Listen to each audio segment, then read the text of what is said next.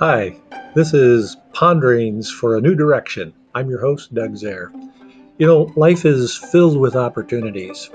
And in this podcast, I'm going to share some reflections, ideas, and considerations for engaging a new beginning, or perhaps a radical transformation, or an encore in life. Join me, won't you? Thanks.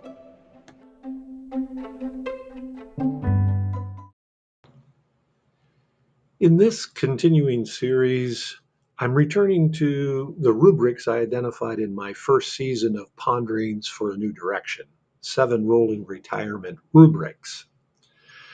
Now, I hope to cycle a little deeper on each of the rubrics, and like a miner, dig for gold, and I hope my continuing reflections and explorations of this vein of thought will stimulate your ponderings. Thanks for joining me. Rubric 3. Let's be humble. The default response when you ask anyone how they're doing, busy, so busy, crazy busy. Obviously, it's a boast disguised as a complaint. Let's humbly recognize that a frenetic pace does not guarantee excellence or superiority. At whatever age one decides to retire, folks generally reflect on accomplishments and their legacy. How will others remember me? But in the end, it's not our accomplishments that matter most to our legacy. Remember, you are a beautiful and wonderful child of the Creator. Regardless of what people think of you, the Creator loves you deeply. Recently, I received some advice from a mentor when he very gently suggested that I might consider focusing my attention on not doing more, but doing what matters.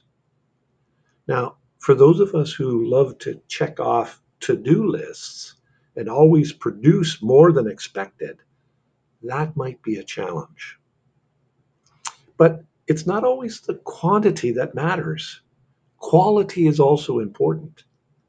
A rolling retirement perspective may give us the freedom to value quality over quantity. It resonates with something I read recently. Quote, "It matters not how long we live, but how well." End quote. Now, I'm not advocating that those shorter lives are necessarily better. However, the timeline is not the main thing. But what we do with a longer life might matter. It may very well make a difference. In his book, How Will You Measure Your Life? The author Clayton Christensen writes, quote, "If your attitude is that only smarter people have something to teach you, your learning opportunity will be very limited. But if you have a humble eagerness to learn something from everybody, your learning opportunities will be unlimited." End quote. You see, to be alive is to change. So let's be humble and not avoid the difficult route of changing ourselves. It may be easy to point a critical finger at others, but in a rolling retirement, we have opportunity to take personal responsibility. In that way, we demonstrate maturity in taking responsibility to make a continuing impact.